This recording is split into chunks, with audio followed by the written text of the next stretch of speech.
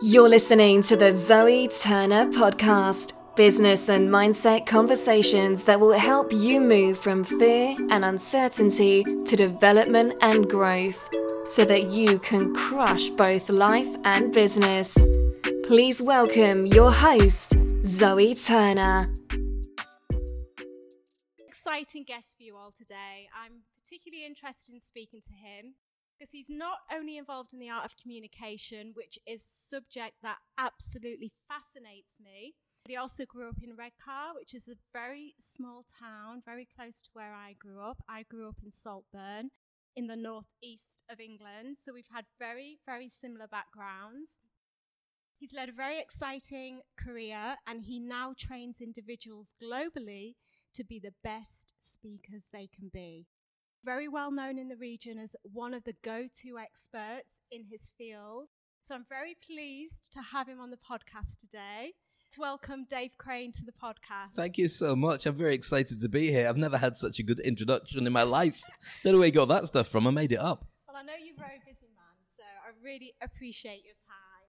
Firstly, Dave, for the listeners listening to this at home or watching it at home or listening to it on the podcast, can you give us a little bit of your backstory? I'm really interested. Like, we've had quite similar backgrounds. Yeah. You're from Redcar. Yeah. I'm from Saltburn. I know what it was like in terms of opportunity growing up in the Northeast. It's taken me quite some time to find my way. You seem to have had a very successful career right from the start. So I'm interested to know a little bit about your background and what has driven you to get to where you are today. Well, I think if you're asking the question, what drove you to get to where you are, you just have to go to Redcar. And the answers are written all over it. Now, Redcar and Saltburn, about how many miles away? 8 miles or something daft like that? Yeah, maybe about 5. About 5 miles. So we're almost neighbours. It's like walking distance, which is bizarre that we're now the other side of the world and having a chat like this, which is fantastic. So, background is, when I didn't grow up in Redcar. I got there. I lived in Scotland. I was born in Stockton in the northeast. We moved to Scotland. I was born in Stockton. No. Wow. I guess most people... He's stalking me. We've been doing it for many, many years now. From a baby, been stalking me. I guess most people are who grew up in the northeast. Well, it's probably the nearest hospital for miles. That's why we probably went to Stockton. Oh my goodness. So anyway, I was born in Leeds, bizarrely enough, and we lived in Stockton, and then we moved to Scotland. Born in Leeds? I was born in Leeds, yeah. I thought you were born in Stockton. I made it up. I lie a lot. No, I was born in Leeds. It was a long time ago. Give me a break. I don't remember none of it. I can't remember where you were born. No, I wasn't there. Well, I was there, but I wasn't there. I was a baby. Okay. So then we moved to Scotland, where I lived from about the age of 3 to about 13. I had a really hard time in Scotland, I've got to be honest. Not just being a black kid, but being an English kid. An English and black kid was just not great. So we moved down, and it's nothing against Scottish people. It was a different time. It was like in the 70s and so. So, even though you probably still don't like English people. So then we moved back to the northeast of England, and I found for my education in Scotland, I was about half a year ahead of everybody else because of the difference in the actual scholars' year. And so it allowed me to get on with everybody while treading water as far as my education went. So I could get on in the school, and I was a little bit older than most of the people in my year. So I had a massive impact. I was able to get really good position in the social structure, even though I was the only black kid in probably the north of England at the time. Certainly felt like that. One of the things that was so fascinating is years later, when I worked for the BBC, I went along to do an interview with Alison Moyet, who was at the Redcar Bowl when I was working for the BBC Cleveland. Redcar Bowl. You remember Redcar Bowl?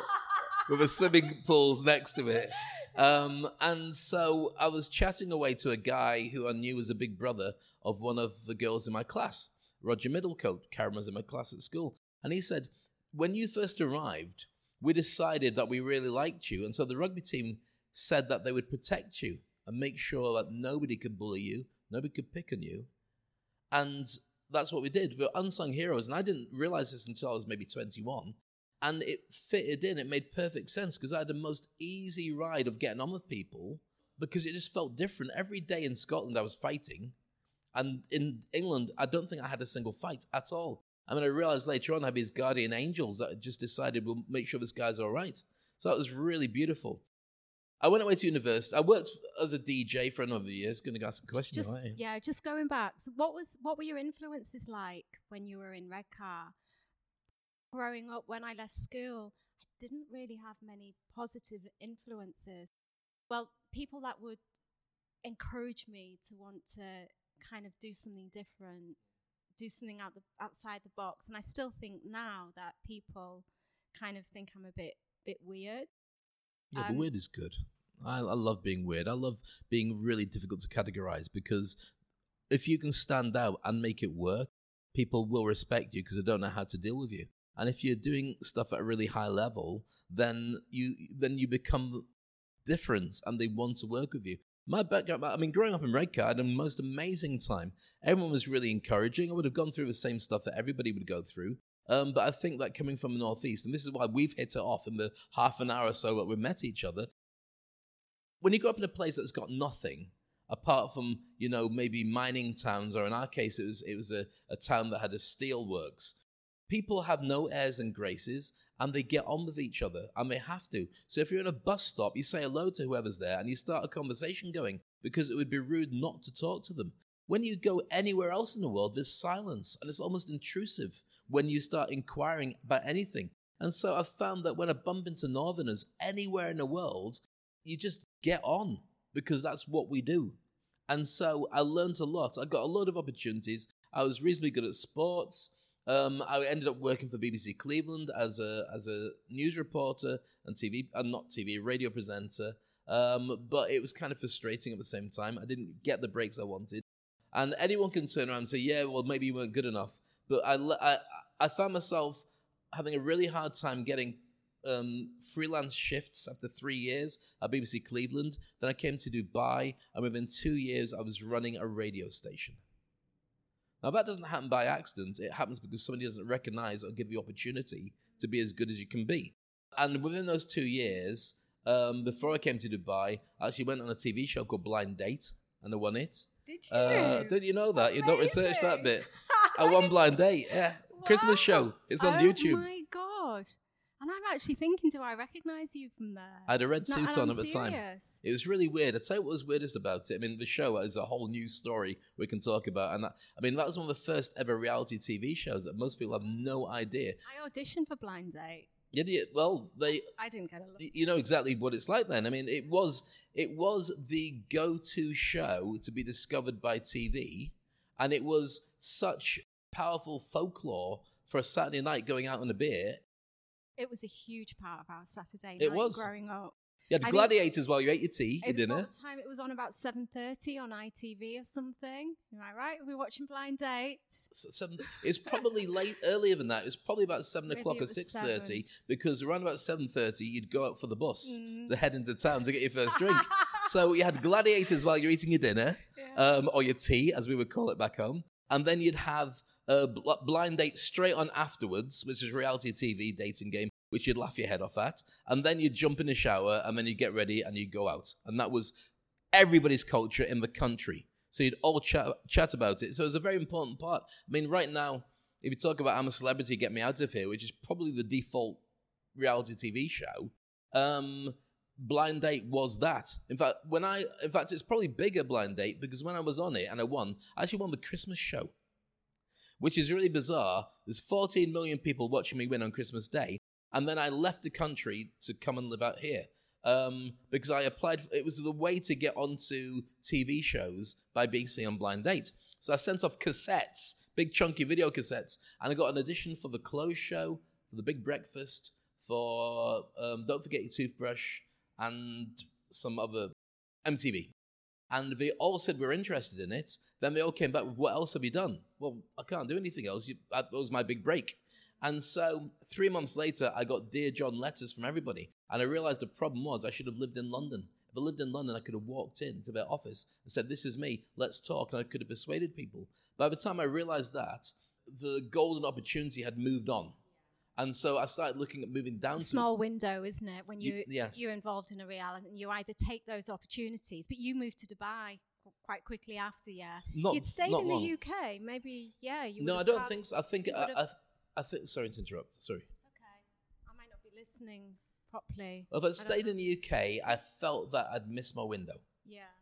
And it was not going to come back because then you have to look for another thing. And then you become that sad person who do anything to get an opportunity. I didn't want to be that. So I looked to move down to London, and I just didn't like it. It wasn't friendly enough. And it was more expensive. It was cold, and people didn't talk to each other. So I was ready to leave. So when I finally decided to leave, a job came up in Dubai. I didn't care what it was. I just wanted to go. But when I got here, and this is what's really strange, everybody knew me from blind dates because there's no decent TV here. There's still not. And what they did was they'd get that cassette of TV in the UK and send it out to their families in Dubai. So everyone saw the first episode because they got all the TV shows. So everywhere I went, Brits were saying, I just saw you. You're the blind date guy. Which is amazing as a way of getting into the community. And then DJing, it really helped to launch me as a DJ in town. So it worked out really well for me in the end. And then I came out here. I worked on radio for a couple of years. I worked for the BBC back on radio in the UK. So I got on radio here. A startup station called Channel 4 FM, 104.8 in Ajman. And in those days, being on the radio we were the superstars. We were the only celebrities, apart from obviously your royal family in town. Because people didn't know anybody else, and the only way to communicate was radio. We didn't even have mobile phones in those days, 25 years ago. So we had the most amazing time working with the star. I mean, I worked with James Brown, I worked with the Supremes, I worked with Enrique Iglesias, I worked with the Spice Girls, because they were coming into town, and at the time, I was seen as like one of the top radio DJs, so I was given the gigs. Plus also, on stage, I could do it better than most people, so I'd be the guy introducing them on stage, which is fantastic.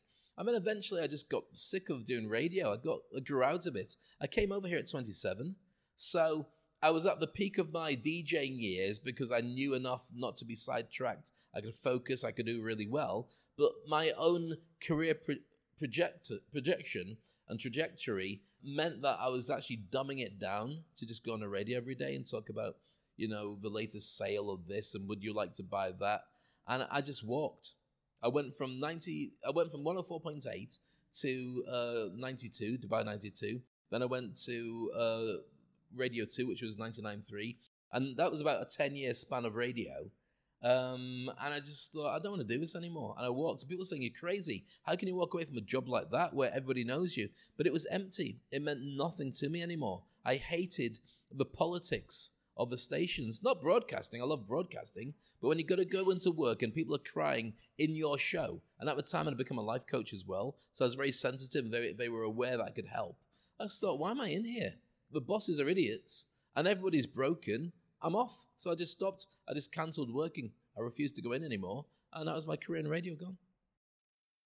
Media's taken such a transition. I mean, that's what's so good about podcasting, is that you can literally just talk about anything. Anything. I thought you would have had your own podcast. I hadn't got a podcast purely because, one, I was advised not to by a friend of mine. She said, no, be interviewed by people. It's much better. So that's what I've kind of thought of.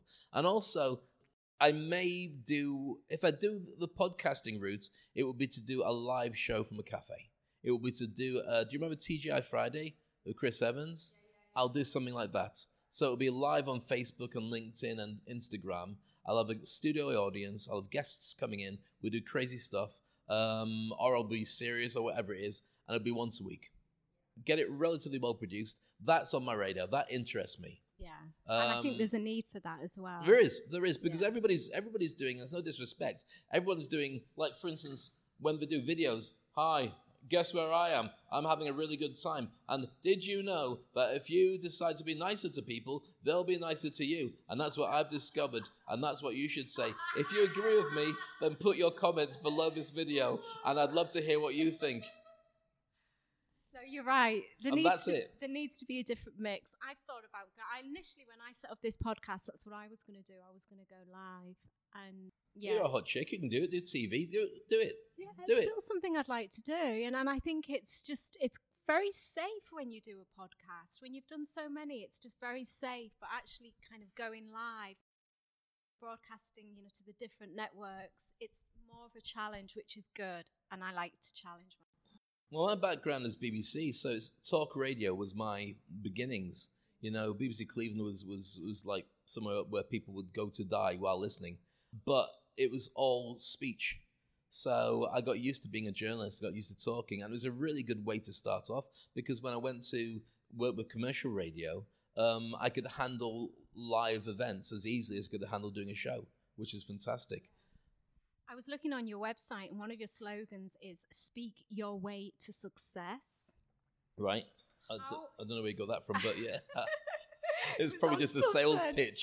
It's on something that I was sent. Yeah. So how important is this skill for elevating yourself in business and selling your brand?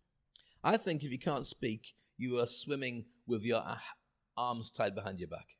I think that the world of studying really hard and keeping it to yourself is now disappearing, because you can get algorithms, you can get apps, you can get artificial intelligence that can do your job better. So typically the classic jobs of being a lawyer or a doctor or an accountant, where you study really hard and you've got the right to basically be a bit aloof.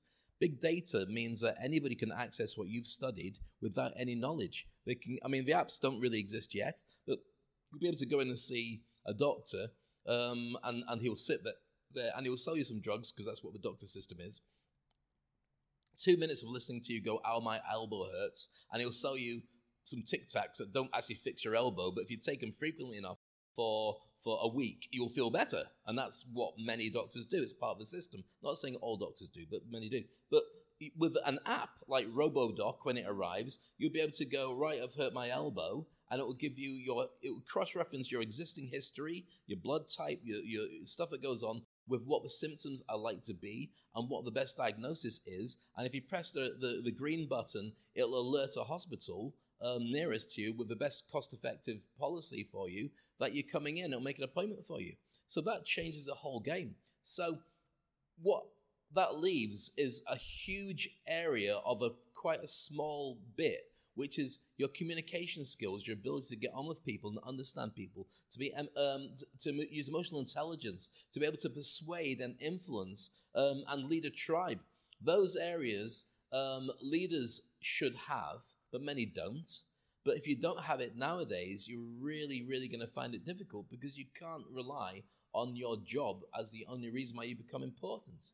So I think that what we have now is a much bigger growth towards communication skills of all types, and public speaking is very important. But it's not just public speaking. If your ability to podcast is public speaking, your ability to do one of these crappy videos on LinkedIn or whatever and upload it to YouTube is still public speaking. Your ability to find inside you a voice with a message and something that you burn to share with people, and then you think about who your audience is, and then you craft the message so you can reach it in a way that elevates or makes their life better. That's the core of public speaking, but it's got so many formats you can use it on. So I think that if you're an entrepreneur and you're starting your own business, public speaking will raise you above the game, because 99% of people have a massive fear of public speaking. And so with that, I really think there's a massive opportunity for anybody to be a great speaker and find prominence when people who are better qualified for the same role, who can't speak, will be ignored. And I think you just have to look at what's happening across the board in politics. And I won't say whether I'm a fan or not, but if you go Donald Trump in the US or Boris Johnson in the UK, you don't have to be a career politician. You just have to have a big mouth and a knowledge of social media and a knowledge of what people are thinking to be able to manipulate politics. And we've never had that before. So it's a really exciting and challenging time, because even the status quo of having the organizations that have been there for many hundreds of years with rules and politics and this is the way it should be done, if you're a great communicator and you understand what makes people tick, you can just say, "That's rubbish, we're not doing it that way." And you get people going, "Oh, okay." And like with the law, possession is 90% of ownership. If you've got it, they've got to take it off you. So if you're making the conversations, it's fascinating. One thing that's true, and this is what's scary, and this is probably why, I avoid talking about politics, but in this case, the rise of the right wing is in many cases because the only things that go viral on social media are things that are funny or things that make you angry. Things that are interesting or make you depressed or make you sad or make you think don't go viral. People don't react to them. But things that make you angry, you will get angry with.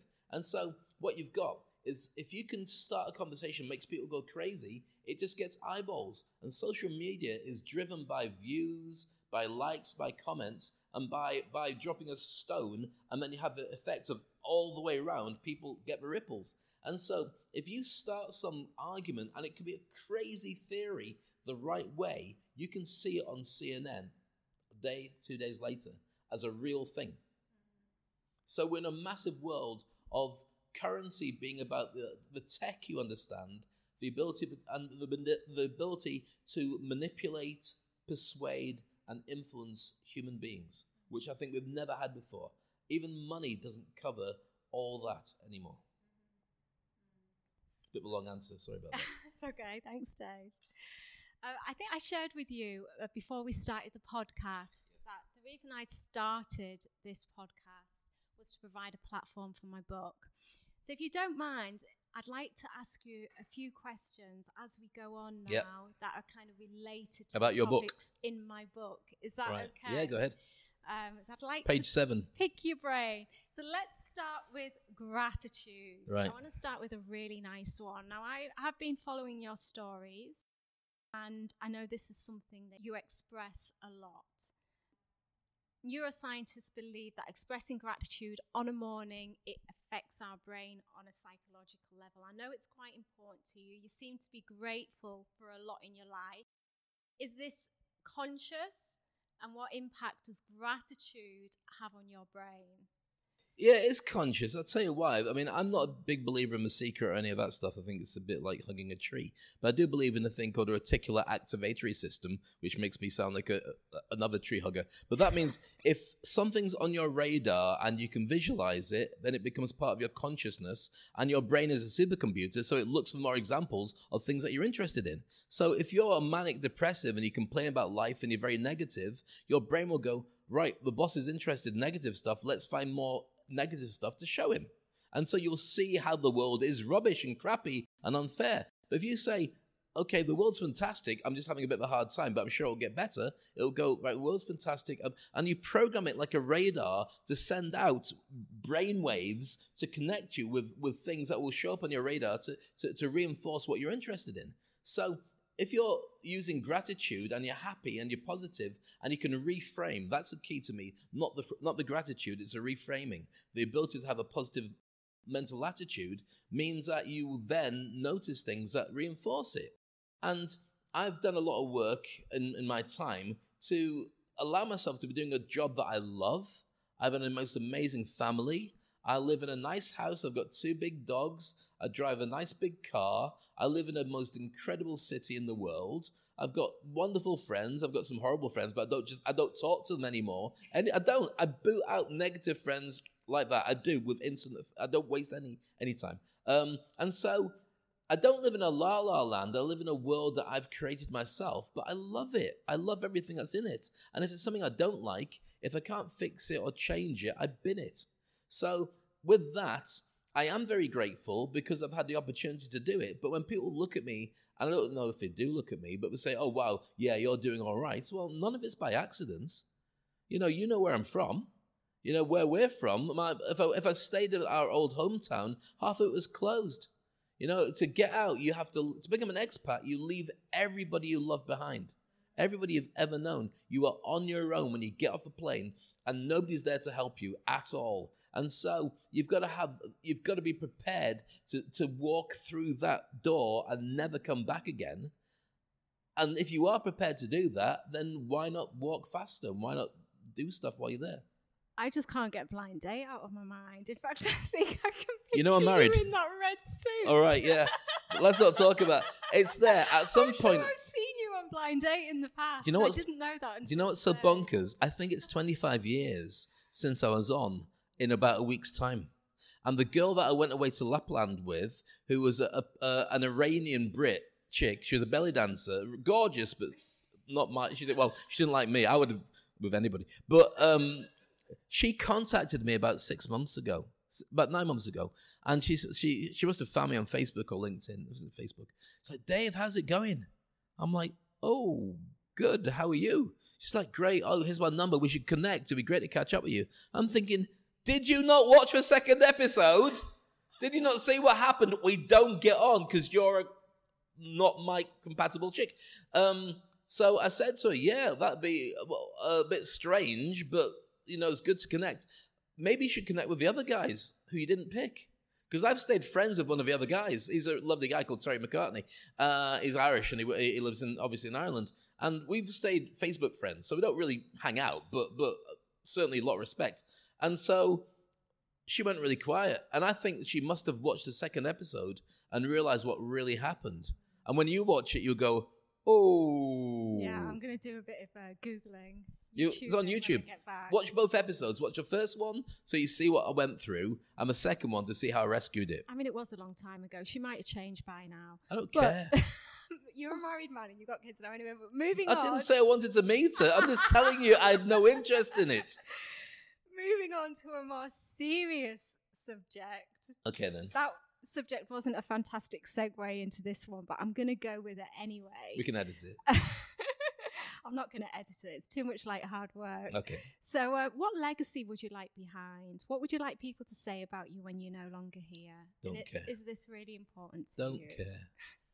I couldn't give a monkey's what anybody says about me. I'd like him to be kind to my daughter. I'd like to think that as she grows up, people will say, oh, your dad was a good lad. Let's give you an opportunity then to do what you want. I don't know what she wants to do. She's got an interest in being a chef. She's got an interest in sewing. She's at sewing class right now. I want her to have as many chances as possible just to find the real her. Mm-hmm. And if anything by our lives, and yours included, to go, she'll probably end up with what Stephen Fry calls a portfolio lifestyle, where you don't have one job, it's going to change. And I think that now that is the norm.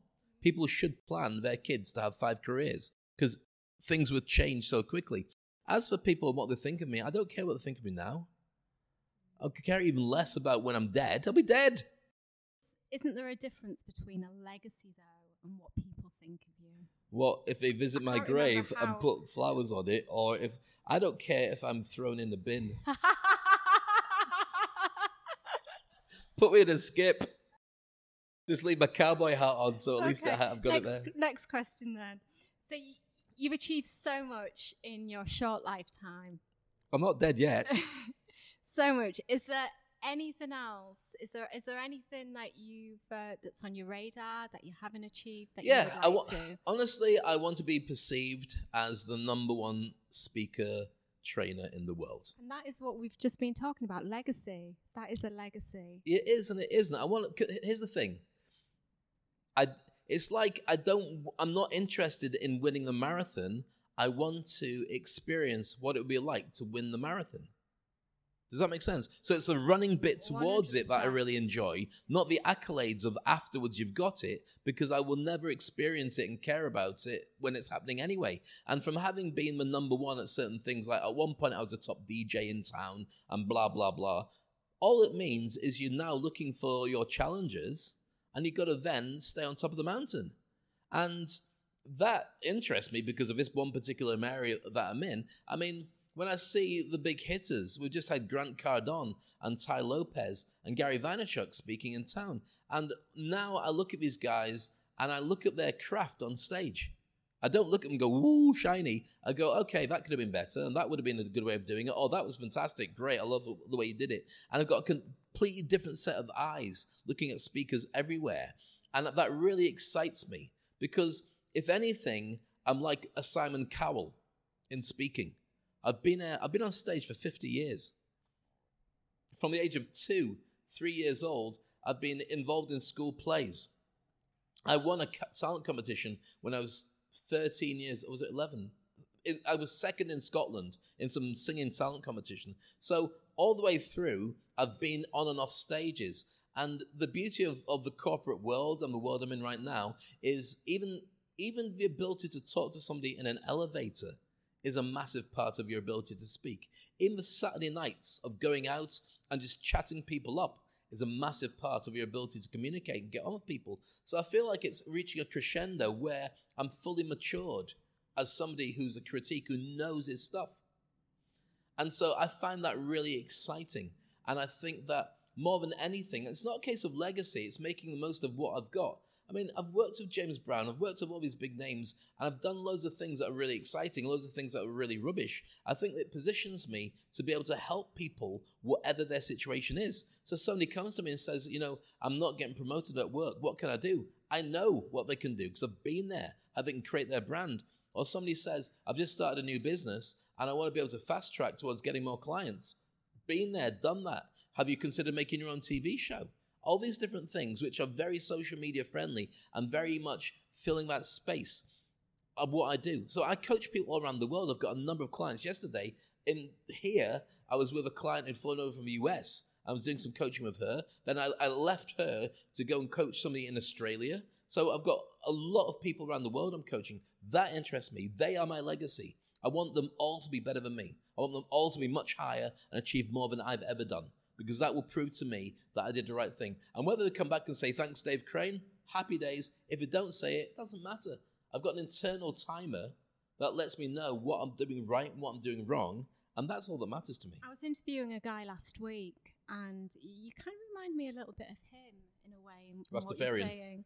No, he wasn't a Rastafarian. You'll probably know him, Harry Singer. Yes.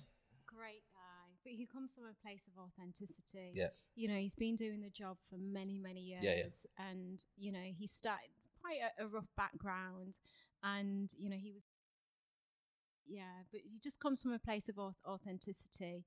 And, there's been such an influx recently, especially in Dubai, because I think we've been a little bit behind the rest of the world in terms of all these speakers coming and selling the high-ticket events on stage.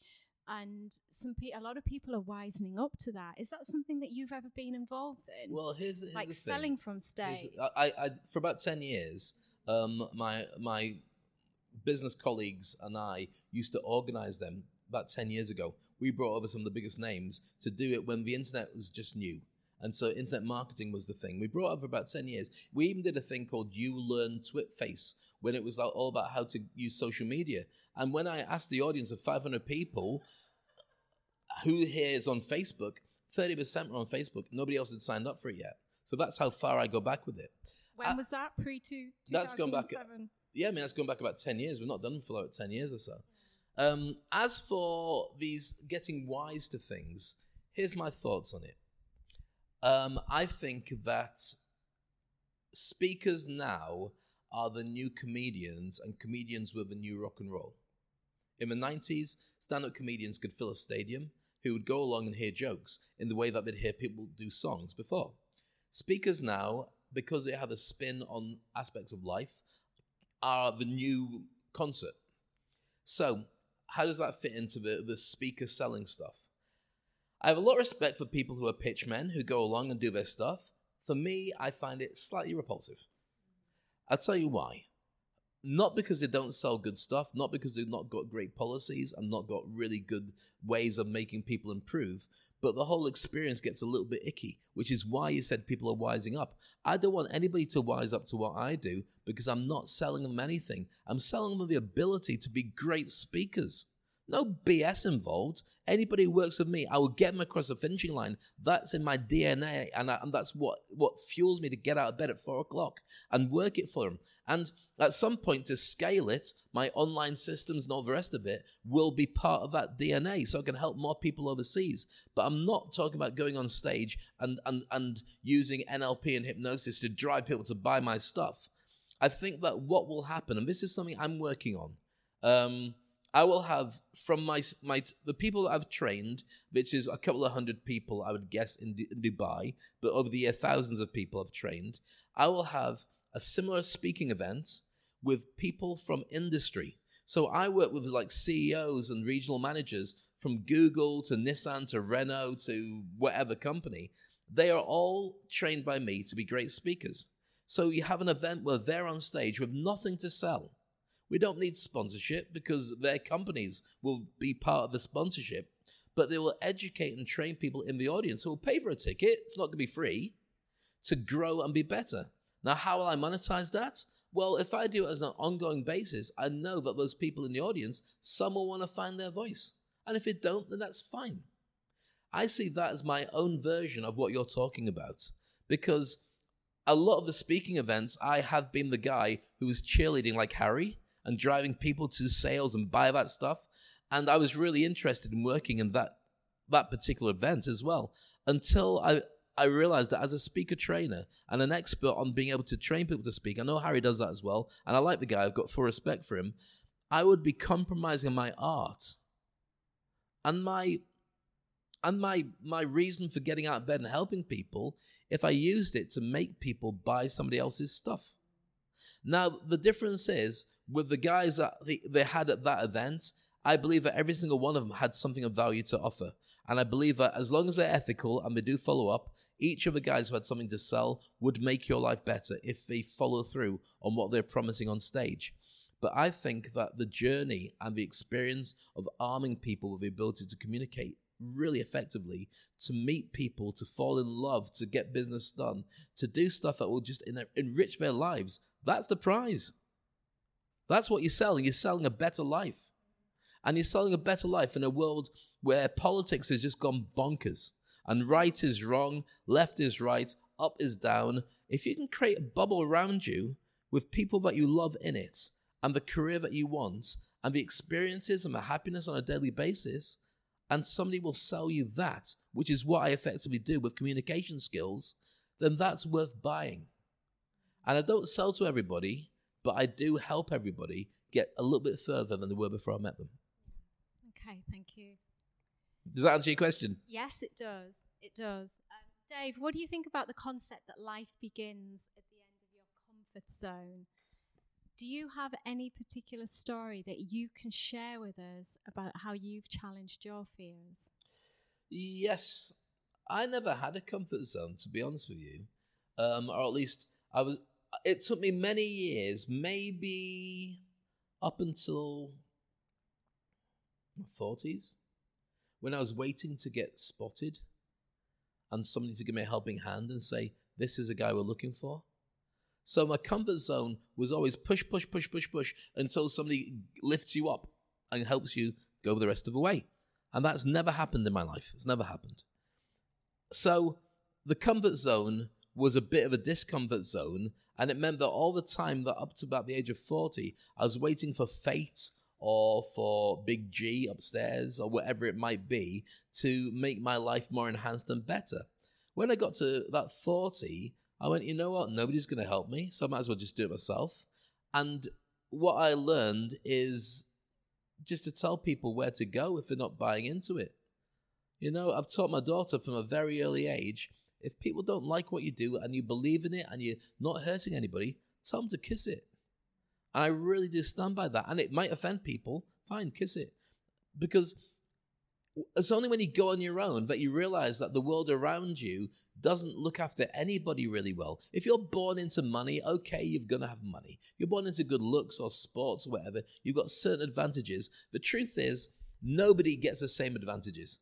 Nobody. If you're from a rich family and you're white and you're middle class or upper class and you're living in the US or in the UK, you had advantages over little black kids in Africa that it will never balance up.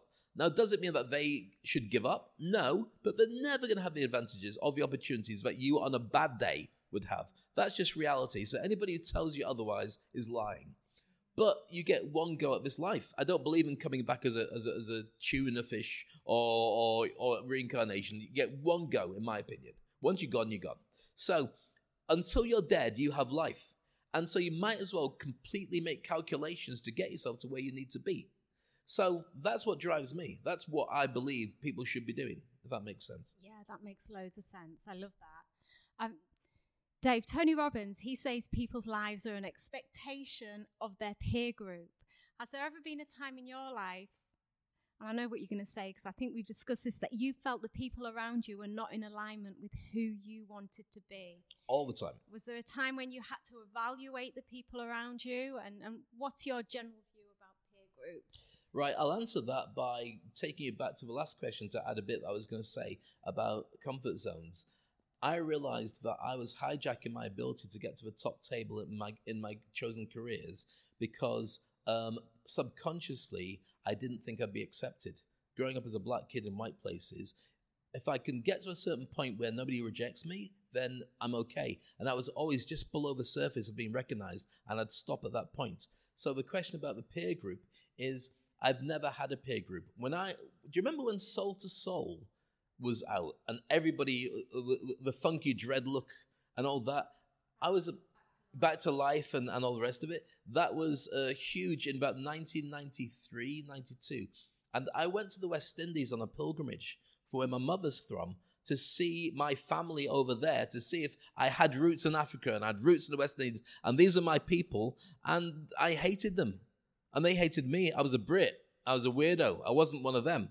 And I thought I'd be welcomed with open arms and they'd give me like a coconut shell full of rum and say, brother, we've been waiting for you.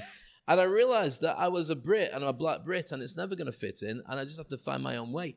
And coming to a place like Dubai, where the simple answer is nobody cares who you are, what you do. If you make money, good luck. If you don't make money, you won't be here long enough. But just don't ruin it for anybody else.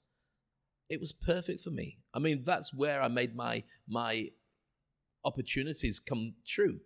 As for peer group, I'm creating my own peer group. I don't see a peer group. Every time I get close to somebody, especially if we're really close friends, I see gaps. Now, I don't judge people by the gaps in our relationship, but I do judge them by the gaps professionally. So I will happily help people, but I don't want them to decide that I'm not good enough because of our levels and what we do. I prefer my friends to be friends because I don't judge them and I like their company as opposed to anything else, which makes a peer group really challenging, because if somebody wants to go into business with me, are they as good as me? Are they better than me? How do we quantify that relationship? Are we going in the same direction? Or are we traveling partners? These are a load of questions which I've done in the past and never found to be satisfactory. Now I do my own thing. I've got my own tribe on LinkedIn. I've got 2,500 decision makers, of which about 1,000 plus are CEOs who are in my speakers tribe. So my legacy, if it's that, is to grow that and make sure that we've got really high end. Now, high end is not because I don't want anybody below, but it's a simple business model. If I don't have to worry about how I earn money, I have more I can give to other people. If I have to worry about everything that comes in because I can't pay my rent or pay my bills, then I am not growing anybody but me. It's like if you're on a plane in the old days when you'd have the fire escapes and the stewardess would say, the fire exits are here, here, and here. If the oxygen mask comes on, attend to yourself before you attend to anybody else. And that's simply because your kid can't get you off a burning plane if you've passed out. If you look after you first, you can carry your kid and resuscitate them when you get off the plane. So for me, it's very simple. I'm on this journey. My family comes first, beyond anybody. But there's enough for everybody. There's enough abundance in the world for everyone to be rich. It's just people have set an idea of scarcity to stop people being rich. But there's enough for everybody. There's resources. We're here. I've got chamomile tea. Look, my pinky's gone up. Brownie. There's water, there's food, there's stuff for everybody. But you've got to be able to appreciate it and act like that. So I'm creating my own ecosystem, my own peer group. Some people will like it. Some people won't like it. I couldn't care less. They can kiss it. Fantastic. Do you have any go-to hacks? That's someone who is nervous of public speaking. Just one simple hack that they can do before they get on stage. Yeah, I would say first, there's a couple of different things. I mean, there's a load of different things because I teach people to do this. So there's going to be a couple. First of all, what's the worst thing that can happen? People don't like you? Fine. It's like going for a job interview. What's the worst thing that can happen? I get rejected if they don't like me. Well, you didn't have the job before, so you still haven't got the job. So that's rejection, is not getting something you didn't have before. If you know your stuff and you know your subject and you're trained to know your audiences, then the only thing you're missing is connection. So the one tip I would give is work out the Wi-Fi code of your audience. Once you know the Wi-Fi code, how you connect to them, how they want to be connected to, you just have to get a transfer of your information across to them. But it is that you have to then be able to ride the relationship and the energy. You've got to ride the energy of taking them up and down to get into the optimum learning experience if you're a speaker or a trainer. If you're a stand-up comedian, it's a different thing. You've got to get into the optimum jokey experience. How do you get to know what that Wi-Fi code is? You study it and you study yourself and you know your subject. and you know that you can work it out when you get there. It's very rare I will walk onto a stage with no idea who's in the audience. And I can change my tack in a snap second. I can go from business people to children to old dears to teenagers to millennials, whatever. I can work it. I can work a combination, and I can throw in different nationalities. I can even work in don't speak English. Because I've worked with translators where there's 2,000 people in Brazil, where I was in Rio doing a cryptocurrency event. Are we okay for that? 2,000 people in a cryptocurrency event in Brazil, 13 translators, 300 people spoke English, everybody else had a headset on. So when you're talking to them, you know that if you crack a joke, they might not get it as a joke at all. The translator might not appreciate it as a joke. Or they might say it a different way. Or you waiting for the feedback loop to say it went down well, and they're trying to hear it to see what it was you said, and you might get nothing back. So you've got to be able to rise above that to do a more tampered and dumbed down version, just going for the key communications. So if I said, yesterday I ate a hot dog, in translation it might be yesterday I was hot, I ate a dog. Now, you don't know what that's going to come across as. In some countries, that's exactly how they would want it to sound. So I think the key is to know your audience, know yourself, and know how to communicate. Your content is important, but I can stand in front of an audience and keep talking about anything forever. But I also respect the audience, and the most important thing that I would say for anyone who wants to be a speaker is ask yourself a question all the time: what's in it for them? What does that audience want from the experience of being there with you? And that's what you give them. They don't care who you are. Nobody cares who I am. Nobody here cares who I am at all. I'm used to that. I get it, but they're interested in what they can get from me. And that I respect.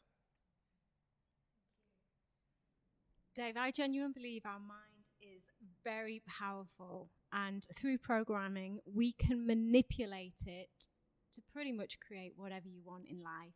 I'd like to know a little bit more about your journey into hypnotherapy, because I know you've done a little bit of a stage hypnosis. Yeah? And a lot of stage hypnosis. A lot of stage hypnosis. I'm only familiar with the other type of hypnosis. And can you just talk about that a little bit more? I'll tell you what time we're on, because I know you've got another appointment to go to. So I've got another podcast with more people listening. Okay. I'm joking now.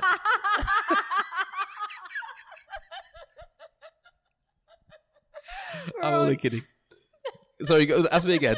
It's probably true.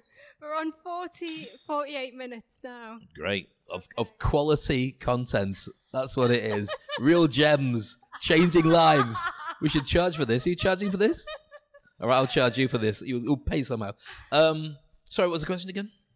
It was about your stage hypnosis. It was about your hypnotherapy. Can you tell me a little bit about your journey? Yeah.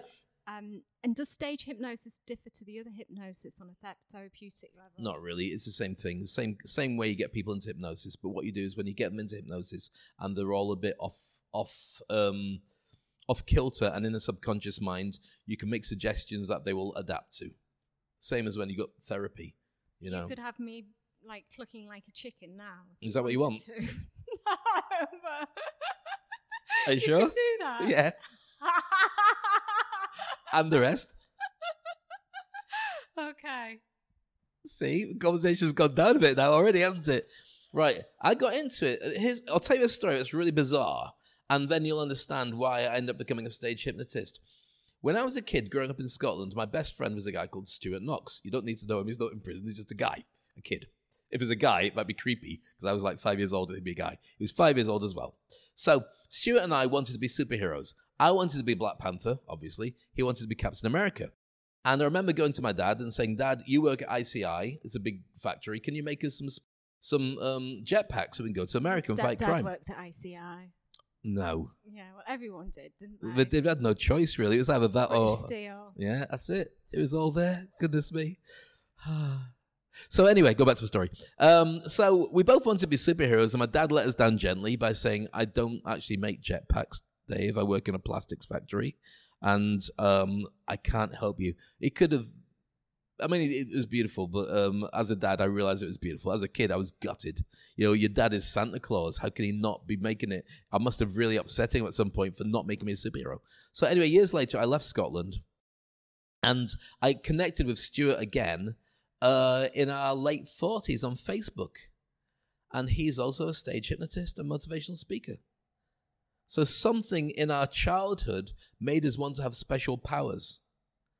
And that developed independently because we were different kids, completely different kids, as the end result that we have now. Now, as a therapist yourself, when you know that people's character is made up to the age of 7, you can see that the direct correlation between me and him and how it ended up.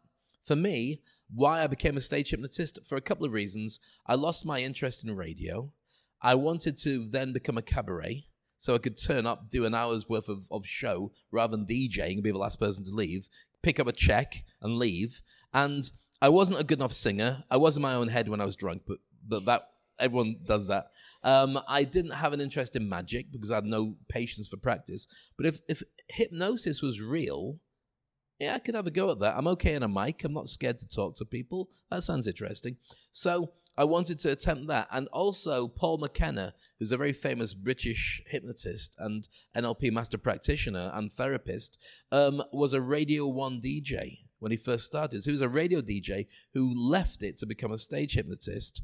And I could see that if I modeled myself on him, and actually ended up working with him, I did a gig with him as well in Dubai in the crazy old days, then I should take him as a template. So I wanted to become a stage hypnotist. I couldn't do it in Dubai because nobody did it. Nobody had heard of it. But the lady who trained me, Beryl Comer, she said that when she goes to the US, she's got a number of people who go to these hypnosis conventions, and some of them train stage hypnosis. So I looked at it. I looked at one of them in Vegas to be a stage hypnotist, and it was happening a month from when I visualized that I wanted to become a stage hypnotist. The price point was exactly the money I had in my bank account, and I was free during that time to go. It was like all the things that should say, get on a plane, go, do it. So I went to Vegas, trained to be a stage hypnotist, came back to Dubai, said, here I am, I'm a stage hypnotist, let's do some shows. And everyone said, I don't know what one of them is, and I don't know who you are, and I'm not interested. So I had to really dig deep to get these shows going. And I did a lot. I mean, I traveled the world. I did Monte Carlo, every country, US, everywhere. And sellout dates in Dubai and everything. But I didn't do it prolifically enough for me to want to stay with it. But as an entertainer, it's taught me a lot about the ability to work an audience and also to understand the power of words. Every single thing I do as a therapist, every single thing when I'm working with people, when they speak, I pick up what they say, what they don't say, and the message behind what it is that they're saying. And they might not know it. So it's really made me effective at being able to understand how to make people better communicators. Thank you. Dave, I have got a couple more questions, but I do value your time, and I know you've got to... Fire away. They can wait. They can wait. Somewhere. They can wait. You want me to carry on? They couldn't care less. Actually, that's the worst thing you could say to somebody, because I remember we did a gig. It was actually You Learn Twitface, and we had a lady that came on stage. You Learn Twit, the You Learn Twitface gig. And we had a lady that came on stage, and she was from the community here, and she went on stage to do a 20-minute speech. She ended up not leaving the stage, and we had people flown over from the US to sell their products who were all given an hour and a half, and she started eating into their time, and we tried to get her off stage, and she wouldn't go. And she turns to the audience and says, you're loving this, aren't you? Do you want me to stay longer? And I said, these guys are trying to get me off, but you want me to stay, don't you? So we ended up having to frog march her off stage after about 40 minutes. We went on, great, thank you very much, because she was going to do a full hour. Yeah. So we got her off stage, and what she did was she went to her friends in the national newspaper, and they started writing nasty, nasty stuff. And I was caught with, I got onto my lawyers, and I wanted to go cease and desist. And this is not against the national newspaper. There's one guy in particular who's an online editor, who's a friend of hers, who decided that he'd go full guns on discrediting me. And out here, you can't. It's out here. You can't really take somebody to court unless you're ready to lose all your money and possibly lose. So I end up making a choice. When my lawyer said to me, you should probably just leave it and see if it just quietens down rather than doing anything about it. Because if you flag it up to a British journalist that you've got a fight about freedom of speech, they might just then get their friends to have a go at you as well. And this all came from her not leaving stage. That sounds crazy. Mad, isn't it? I know, absolutely. But you want me on longer, don't you? Yeah, you do, kids. Okay, last question then. I've got a couple more, but last question. In today's moving times, how important is it to keep educating yourself?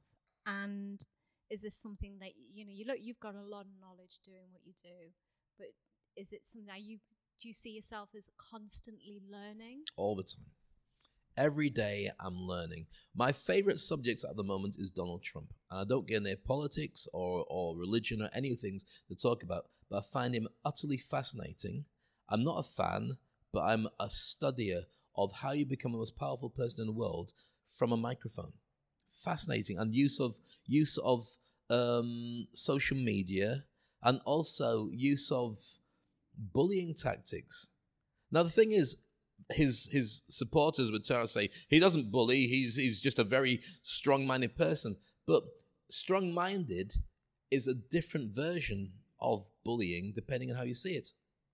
And I find it fascinating because in a world where everything is going through a fourth industrial revolution, and up is down, down is up, and all the rest of the stuff that goes with it, if you have the ability to really make a difference by saying stuff, then you can become the king of your industry. And that's what I teach to my clients about how they can become more influential. So I'm fascinated by technology, not from a nerdy point of view, but I want to know where things are going. I want to be able to go where things are going to be, not too fast, because if it's not there yet, I've got no clients to go with me. But I want to be on the move all the time, so I'm always able to be relevant. So when I hosted a couple of days ago the Global CIO, Chief Information Officer Summit, it had 200 of the most senior people in the world in technology. I was on stage interviewing the Padman guy I talked about, Steve Jobs' mentor. I interviewed him on stage, and a guy called John Zerihone, who is launching a thing called Yamba, which has got a $1.6 billion launch. It's a new platform that's going to change the way people do social media. And I could hold my own because of my BBC journalism knowledge, which is just to talk about stuff, but also because I know that they are in a very interesting space. And it's not about going off in a geeky direction. It's about the bit where things connect like that. And one of the things I find really fascinating is a thing called a centaur. Now, a centaur is where being a human is enhanced by being partnered with artificial intelligence. So take chess computers. At some point, a chess computer was better at doing chess than a human. And everyone, oh my God, they're going to take over. But when you pair a human with a chess computer versus the best chess computer, the human will win. Now, the centaur concept is like the idea of having a human body with a horse behind it. But if you've watched, like, for instance, in Marvel, Iron Man, when he's got his mask on, he's talking to his artificial intelligence, and it's giving him tips and ideas so it can make informed decisions. That's fascinating to me because it means that as humans, we'll be getting better at the world we're in. It's not the robots are going to ruin it for us. The robots are going to partner with us and make us more enhanced. But the challenge that I find is the geeks who create this technology do it because they want to create technology that enhances the world. But when you look at the actual technology, it can be used. A knife is great for stabbing people, apparently, or for cutting your dinner up. It depends how you go to use it. So our ability to have big data means we can really help people, or it means you can do what Cambridge Analytica did and manipulate the elections in 20 countries around the world and upset the apple cart so the world will never be the same again. Is that good? Is that bad? Personally, I think it's bad because I know that the people that are taking over don't have people's best interests at heart. So I like to know one day what's going to blow us all up. That's my interest in watching the news, but I only watch the news for one person. The rest of the world, I don't care about. That's not true to say I don't care. I can only affect the things that are in my radar. So I don't want the world to be full of, there's an earthquake, tsunami, plane crash, because then I'll feel terrible. I want the bubble around me to be one that I've created. It's Dave flavored. And I want anybody who comes and joins me in my tribe to have my philosophy and get a great life. Even if we only spend a short amount of time and they go off and do their thing, if I've helped them get their thing, then that's what makes me tick. It makes me happy. Thank you so much. And on that note, Dave, I'd like to thank you for being a fantastic guest. I've loved meeting you. You too. I've loved finding out a little bit more about you. It's been a pleasure. Thank you so much. And before you switch it off, I think I know something that you wanted me to collect for you, and let's work on that. You know what I'm talking about. Bye.